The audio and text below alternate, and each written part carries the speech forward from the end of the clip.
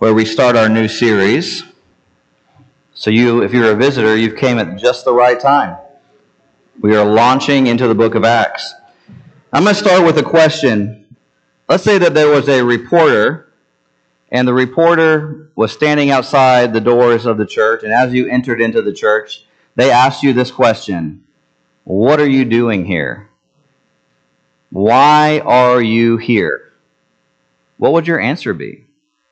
I want you to contemplate that as we continue through the sermon. And it reminds me a little bit, sometimes I drive by construction workers, and I wonder, what are they doing? You got one guy with a sign flipping it back and forth. That has to be the best job on a construction site. And I wonder, what does he think he's doing? And so imagine that you were that reporter, and you went to that construction site, and you asked the first guy, what are you doing here? His response to you is, well, I'm repairing the road that I was assigned. This is my task. Maybe you ask the second guy, and he might say, I'm just working my 9 to 5. I'm waiting to clock out so that, well, in Arizona, we work from 3 in the morning when it gets light to, noon. But anyways, he's working 9 to 5. He's just trying to get a paycheck. You ask the second one, he says, I'm just supporting my family. And you ask another one, and he might say, I'm making this road better so that hardworking Americans can get to their work and they don't have to pay extra bills on road-related accidents on their vehicles. And as you listen to each one, they each have a vision for what they are doing, don't they? They each have a particular slant on their activity.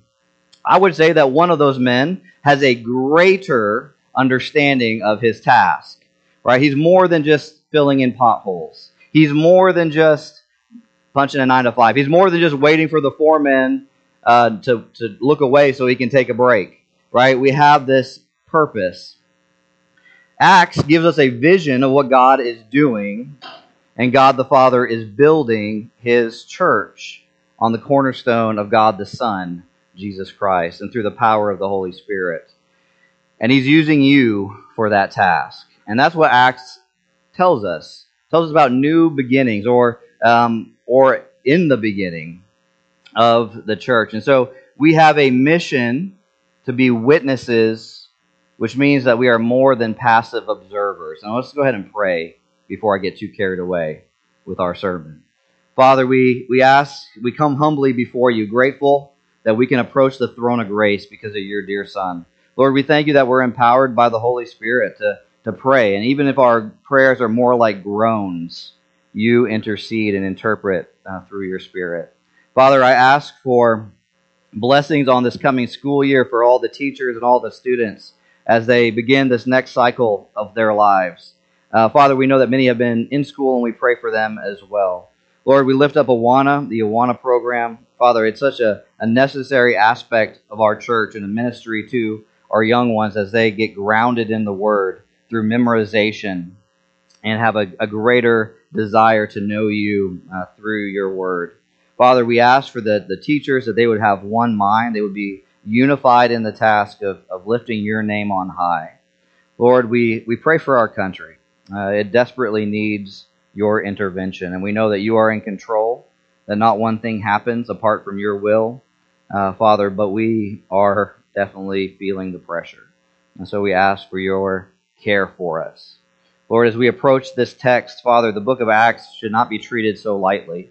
And so, Father, I pray for me that I would be able to expound your word and drive home the points that you would have us hear.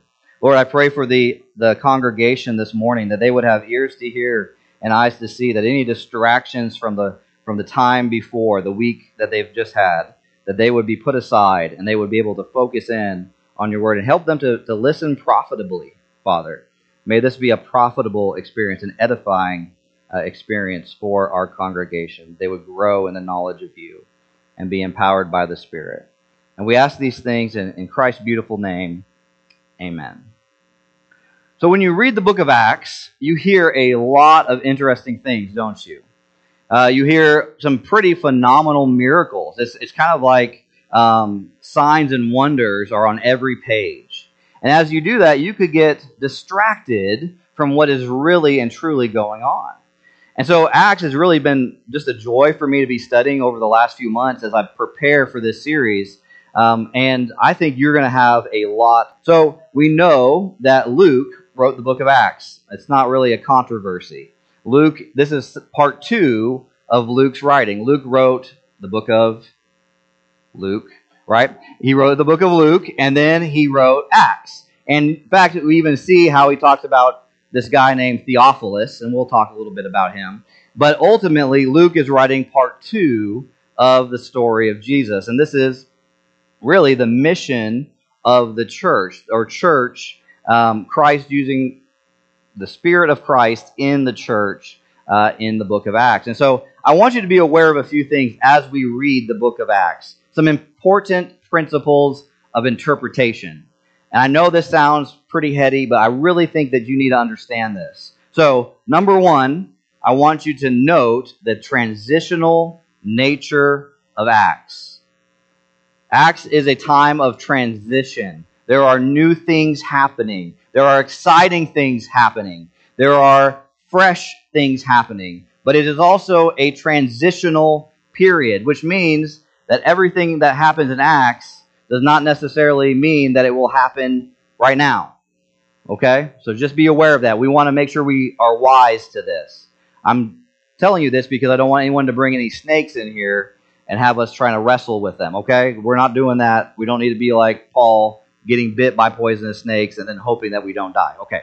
The second thing is, don't jump to conclusions.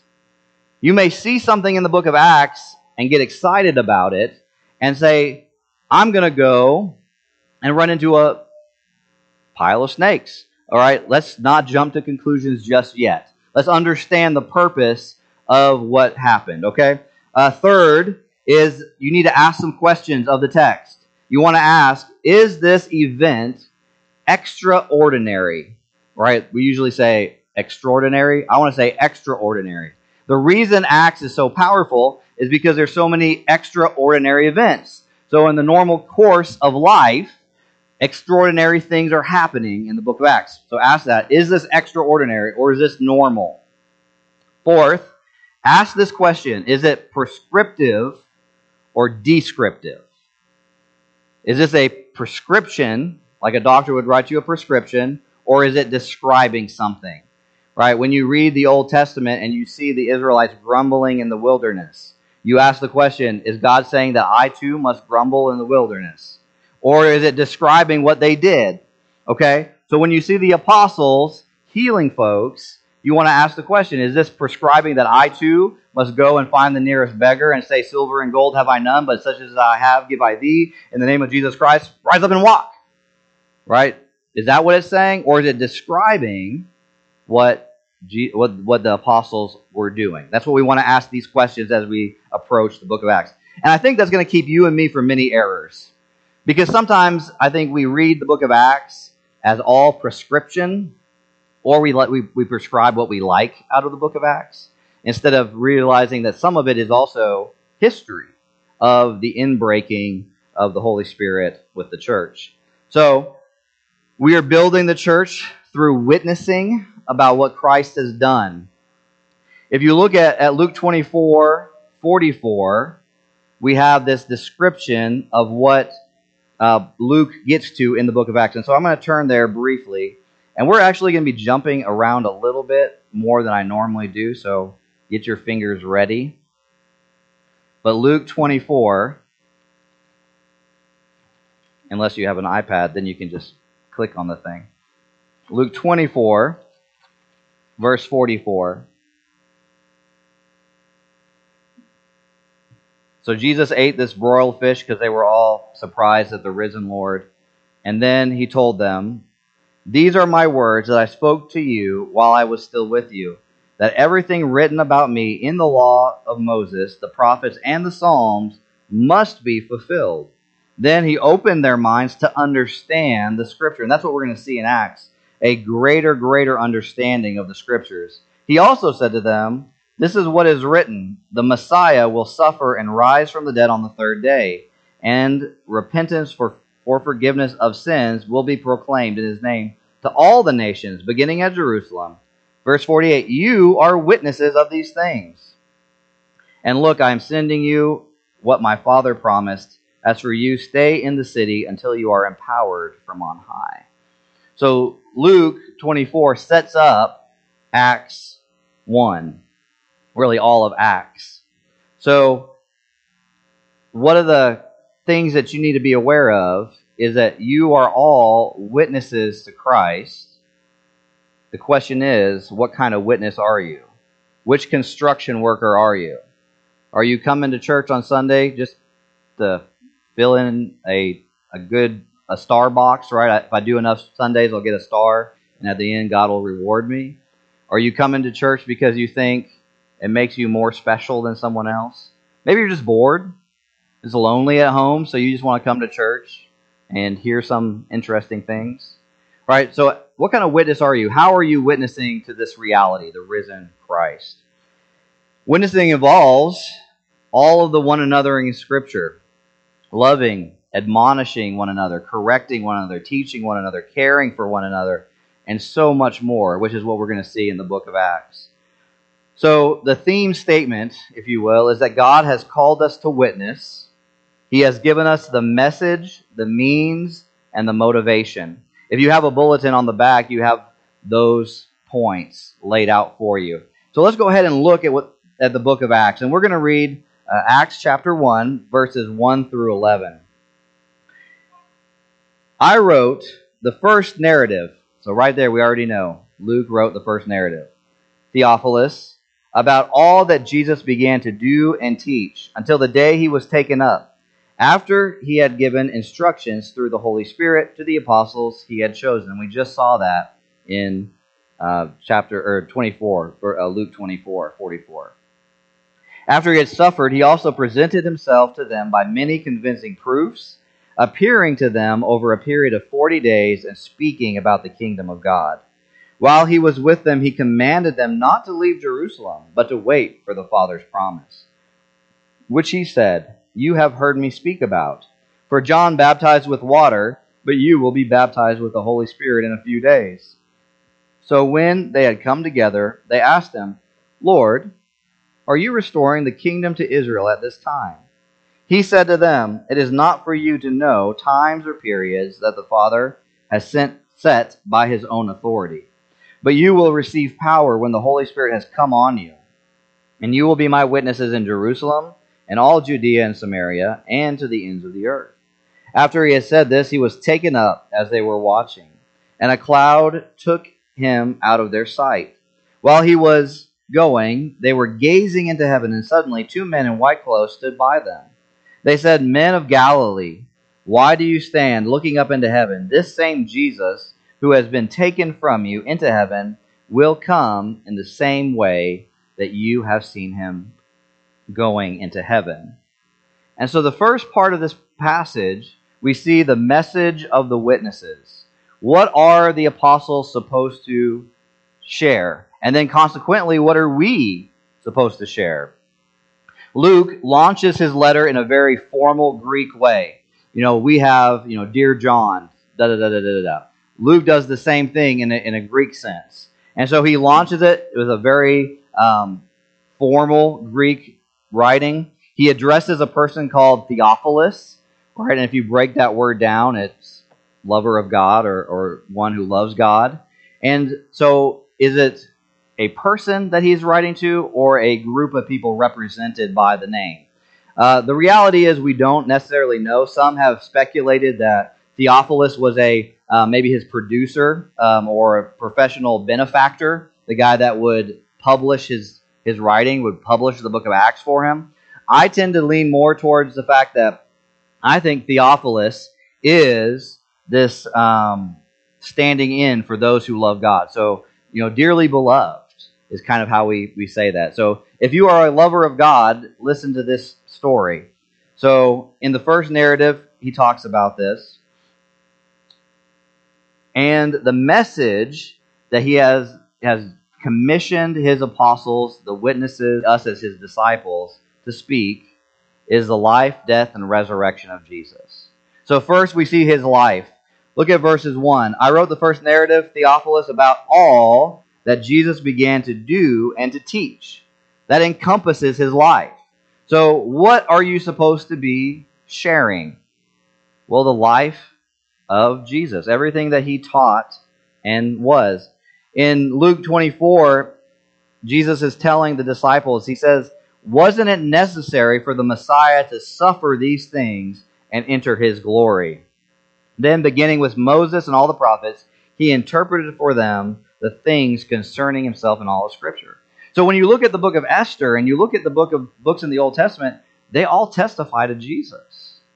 Let's not have a very heavily used New Testament and an Old Testament that's really pristine, right? Because all of Scripture is God-breathed.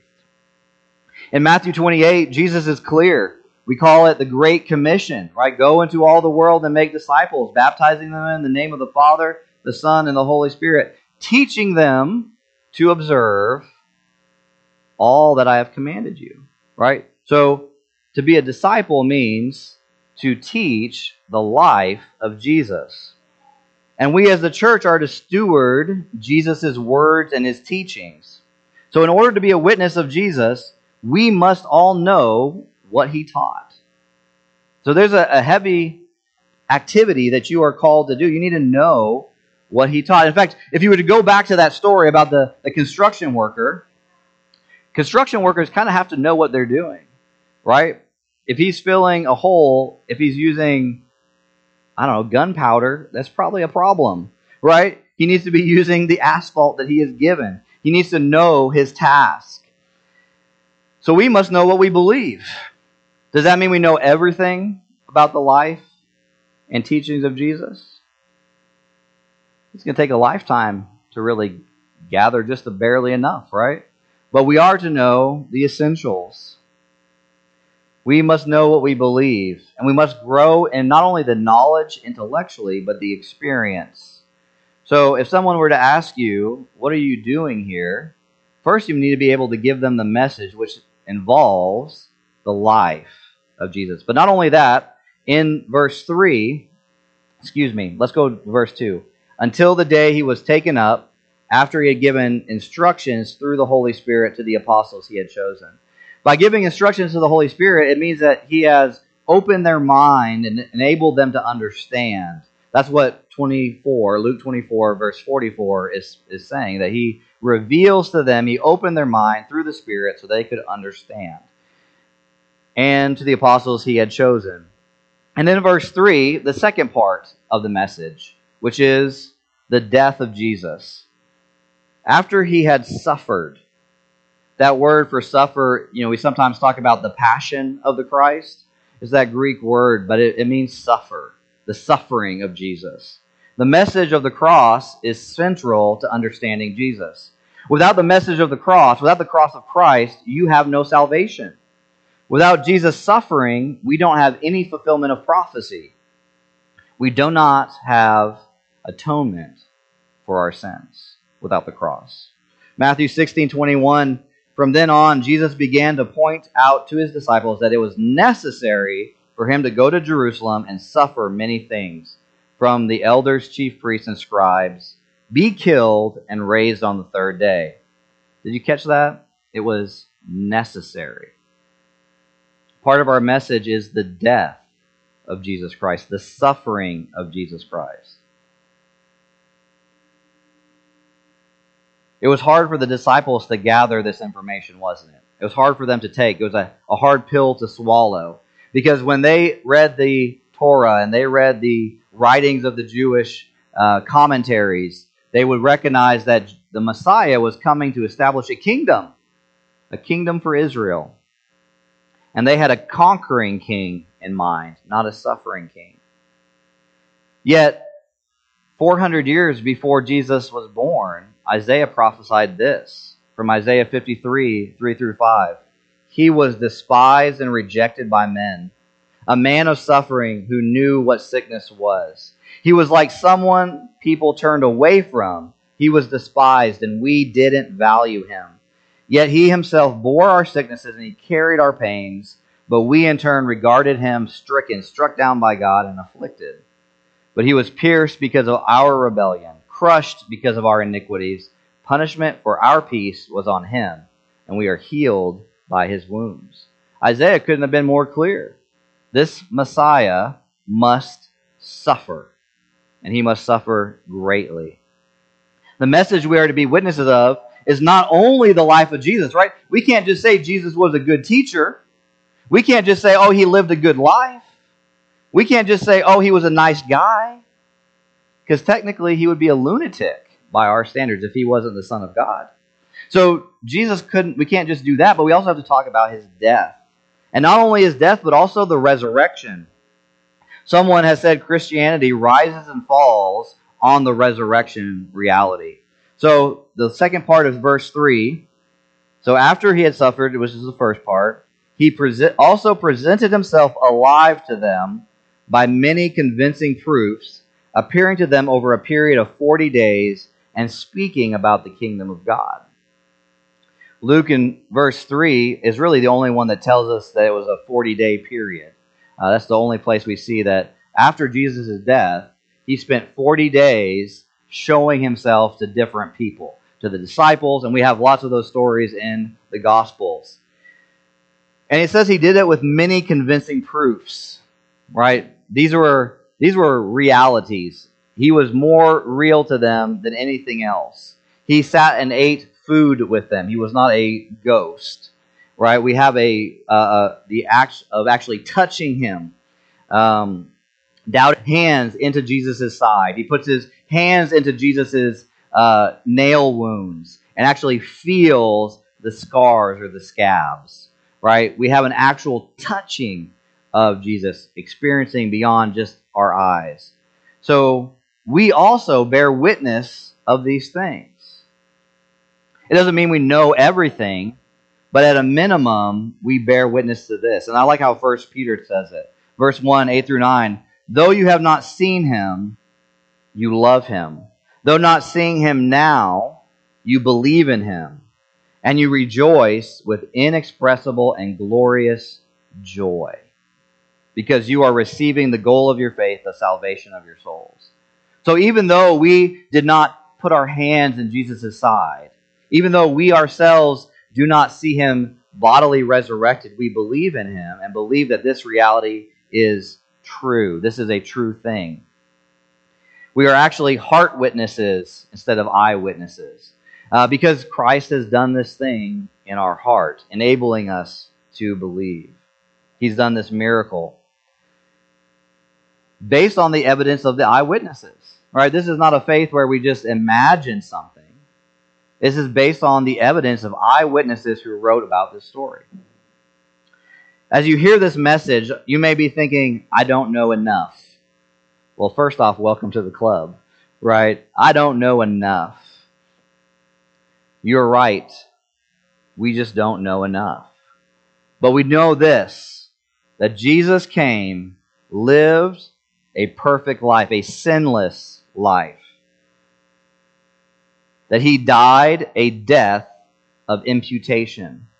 Somebody recently said something about being a double imputee. Imputation, right, means that my sin was imputed to Christ, which means Christ took my sin on himself. And then Christ's righteousness was imputed to me, a double imputee. I just thought that was really funny, really clever, right? And we are imputed by his death. He exchanged his righteousness for our sins. The sins that you do over and over and over again are placed upon the Christ. And his righteousness is placed on us if we know him. But not only that, on the third day, God the Father raised him from the grave. And then Jesus went around and showed himself to the disciples and many others with convincing proofs. They were convinced of this reality. Do you believe that? Do you believe that Jesus was resurrected from the dead 3 days later? And that it was many eyewitnesses that saw this reality? So we are called to be part of this spiritual building project. The life, the death, the resurrection is our message that we carry. The spiritual building project is the church. So if someone asks you, what are you building, you can answer like this. 1 Peter chapter 2, verse 5. You yourselves, as living stones, a spiritual house, are being built to be a holy priesthood, to offer spiritual sacrifices acceptable to God through Jesus Christ. Did you hear what we're called to do? We are being built as living stones. Every believer is a stone in the building project that God has. And as being a stone means that we're going to be chipped up a little bit, that we're going to be shaped and formed to be placed in the proper place in the house of God. In verse 10 of 1 Peter chapter 2, he says this, once you were not a people, but now you are God's people. You had not received mercy, but now you have received mercy. That's the message that you tell the reporter when they ask you, what are you building here? What are you doing here? Why are you coming to this place? But we don't do this on our own strength, do we? We can't build ourselves. God gives the means, or another way to say that, God gives the ability. So verses 4 through 8 give us the means of the witness. How are we to witness? So Luke continues to describe Jesus' final scene with his disciples. And he explains how they will be able to fulfill this commission. Because he said, you will be my witnesses. And he says it's going to be a special outpouring of the Holy Spirit. Verse 4 says, while he was with them, he commanded them not to leave Jerusalem, but to wait for the Father's promise, which he had said, you have heard me speak about. For John baptized with water, but you will be baptized with the Holy Spirit in a few days. What Jesus is doing is he is comparing something physical to something spiritual. He said, you were baptized with water in John's baptism, but this Holy Spirit baptism is what is going to enable you to do the church, to be the church. The Holy Spirit outpouring that will come upon the disciples is what they are to wait for. The Holy Spirit transforms and empowers God's people. Like I said, if you are a stone in God's building project, you got to be able to fit. And what God is doing through your trials, through the hardships that you're experiencing, is making you more like Jesus, making you better fit to be part of this house. And not only that, but it empowers God's people. So it transforms their character and then empowers to fulfill the purpose. This reminds me of Ezekiel 36, where it talks about a new heart. Ezekiel 36, 26 through 27 says, I will give you a new heart and put a new spirit within you. I will remove your heart of stone and give you a heart of flesh. I will place my spirit within you, and listen to this, and cause you to follow my statutes and carefully observe my ordinances. What does that sound like? All that Jesus began to do and to teach. This is a big deal. In order to be a witness, you must be filled with the Holy Spirit. In order to be a witness, you must have the Holy Spirit. Can you imagine trying to build God's house in your own power? It'll be a mess without the blueprints. So Paul also emphasizes this as he goes forward. He talks about our need to walk by the Spirit. If you just want a summary statement of Paul's theology, look at Romans 8. But the empowerment of the Holy Spirit is sometimes seen in dramatic ways. When we look in the book of Acts, we see some very dramatic examples. But most of the time, Scripture portrays the Spirit as empowering God's people to live their daily lives in a new way that is honoring to Christ. That's what this language of a new heart is all about. To live your daily lives.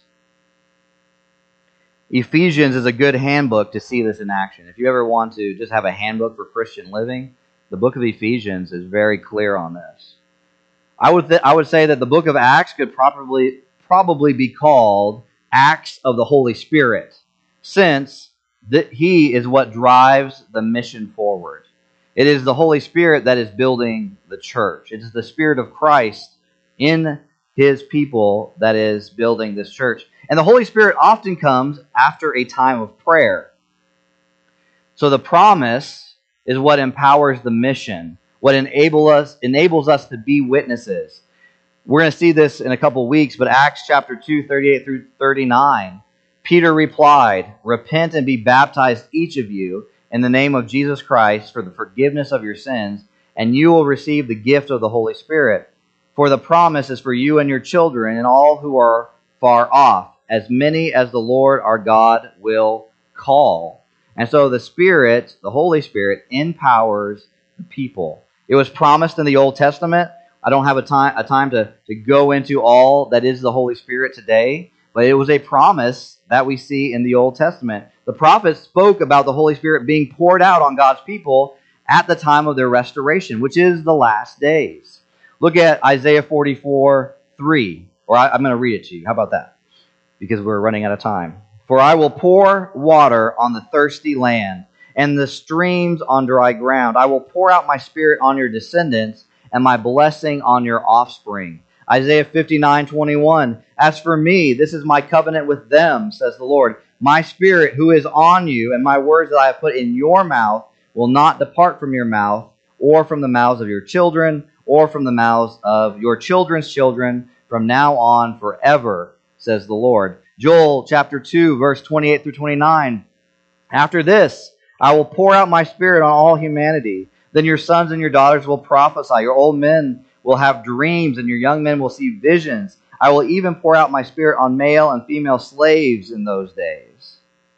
Do you see the connection here? That in the time of restoration, the Lord is pouring out His Holy Spirit. And so it's not any wonder that the disciples are going to ask this question that's going to happen next. They were confused about the nature of the kingdom. And that's what we see in verses 6 through 7. So verse 6 says, "So when they had come together, they asked Him, 'Lord, are you restoring the kingdom to Israel at this time?'" That's a reasonable question. All the Holy Spirit language about being poured out says "in times," which means the kingdom is come, and therefore we are now empowered to do this action. It's a reasonable question, but what is the question? What is the answer that Jesus gives? He says, "You don't get the kingdom realities. You don't understand." In verse 7, he says to them, "It is not for you to know times or periods that the Father has sent you by His own authority. But you will receive power when the Holy Spirit has come on you, and you will be my witnesses in Jerusalem and all Judea and Samaria and to the ends of the earth." The grand hope that the Jews were holding on to was a restoration of the physical Israel. Right? They wanted the Romans to get crushed. They wanted the Messiah to come and lead them to victory. They wanted Abrams tanks and Apache helicopters to fight against the Romans. They wanted the equipment. Right? They wanted Patriot missile systems. They wanted everything to destroy their enemies. They wanted a physical kingdom. The disciples, of course, being catechized their whole lives into this idea, thought the same thing. They want to know, would the Roman oppression be immediately stamped out? Lord, is it time for you to destroy the oppressor? But Jesus answers them, doesn't He? He says it's not for you to know. He says God has set by His own power and authority the time, which is a thing of hope for us because God has set the time. Sometimes I think we like to speculate, just like the disciples. I think we've seen all sorts of people make predictions. On this day, the Lord is going to return, and then He doesn't come. If someone makes a prediction like that, they are a false teacher, and they should never be allowed to hold any teaching position in the church ever again. In fact, we should stone them. Okay, that's just a hot take. If Jesus didn't tell the disciples, I don't think we need to pry into it. I don't think we need to sit here and try to do math equations to try to figure out the Lord's return. I don't think we need to add up all the chapters and verses numbers, even though that was a later addition. We don't have to do that and then try to figure out on September 6th, this is when it's going to happen, right? We don't have to do that because we have a mission to do. The disciples don't have time to think about the physical kingdom. They have a spiritual reality that they must be pursuing.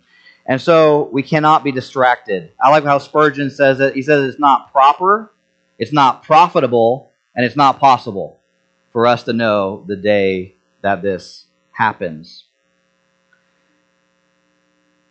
The power from the Holy Spirit is what enables them to be witnesses. Verse 8 says, But you will receive power when the Holy Spirit has come on you, and you will be my witnesses in Jerusalem and all Judea and Samaria and to the ends of the earth.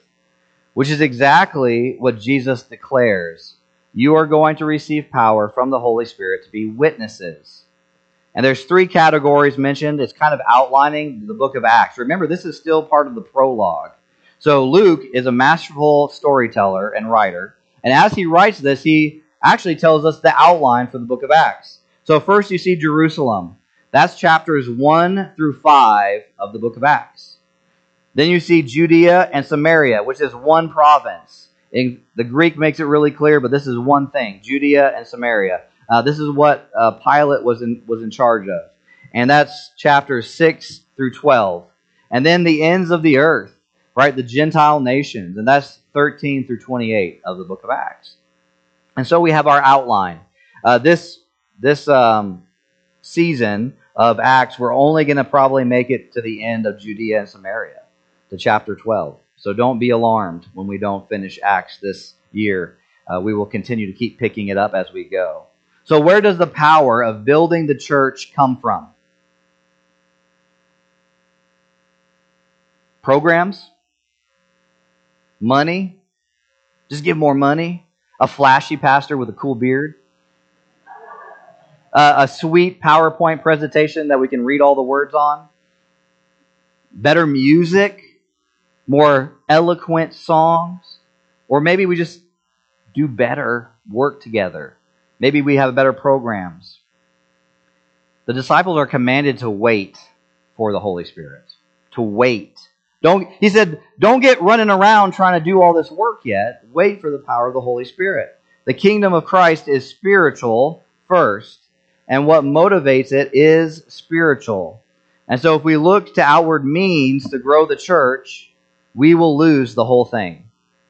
If my goal is to offer you a brand new pickup truck for every day, we'll have a raffle. You'll get a raffle ticket every time you show up to church.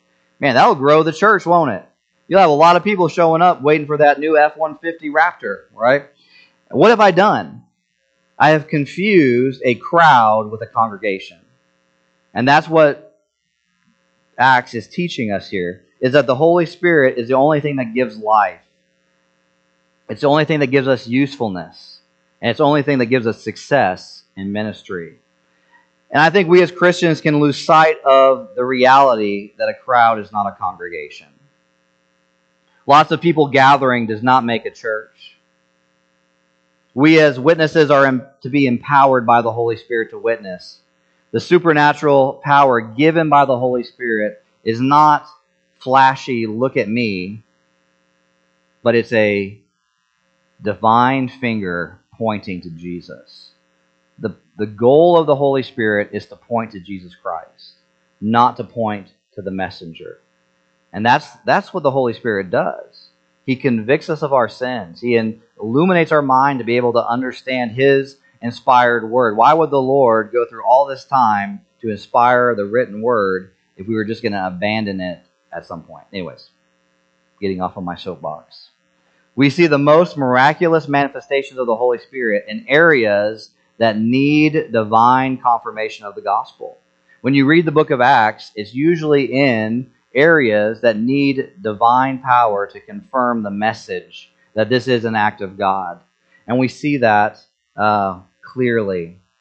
But no less amazing is the life changes that the Holy Spirit does in each of us. It is truly amazing to see someone who is a drunk come to Jesus Christ and turn away from drunkenness, from alcohol, from drugs, from what have you. That is the miracle. That you go from being a self-centered, selfish person to an other-centered, God-focused person. That's the miracle that we see. That's the argument that Paul makes in 1 Corinthians. He says, desire the real gift, which is love. The ability to love someone other than your selfish self. He doesn't say it that way. That's my paraphrase. the most important thing about this is that God is with us.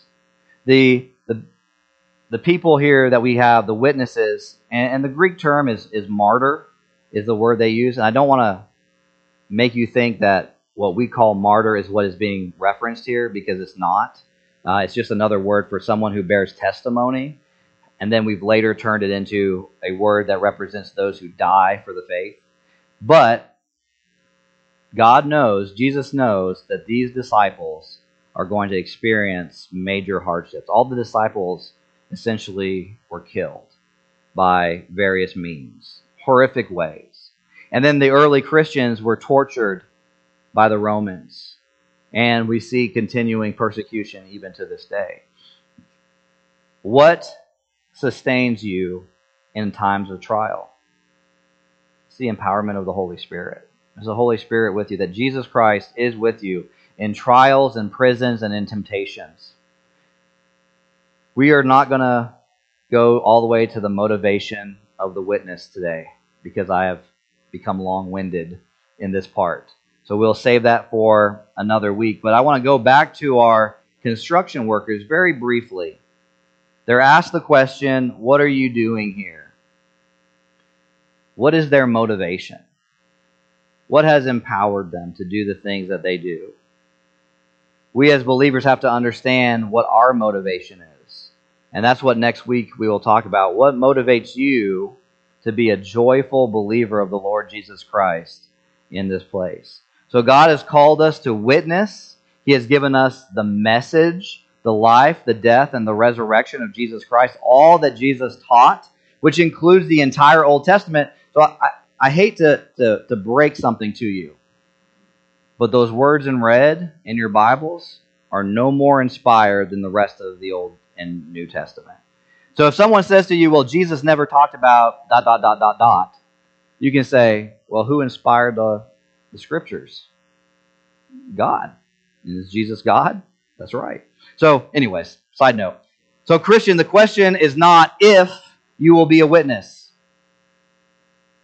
That's not the question. It's not will you be a witness.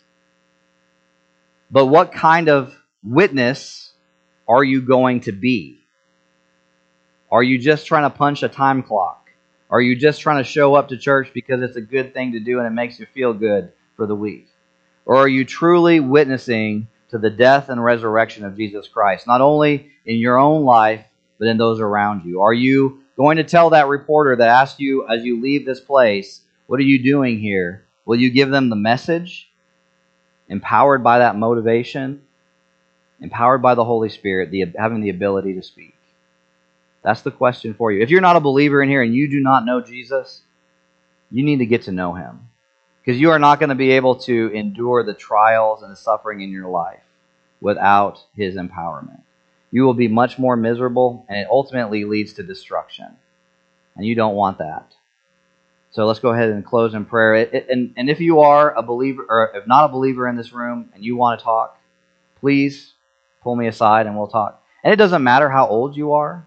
You could be in your 80s and 90s, but if you do not know Jesus, and I don't mean an intellectual knowledge, but an actual experiential knowledge of Jesus, don't be embarrassed. Don't let your embarrassment keep you from getting to know the living God and to be empowered by the Spirit through faith in Jesus Christ. Let's go ahead and close in prayer.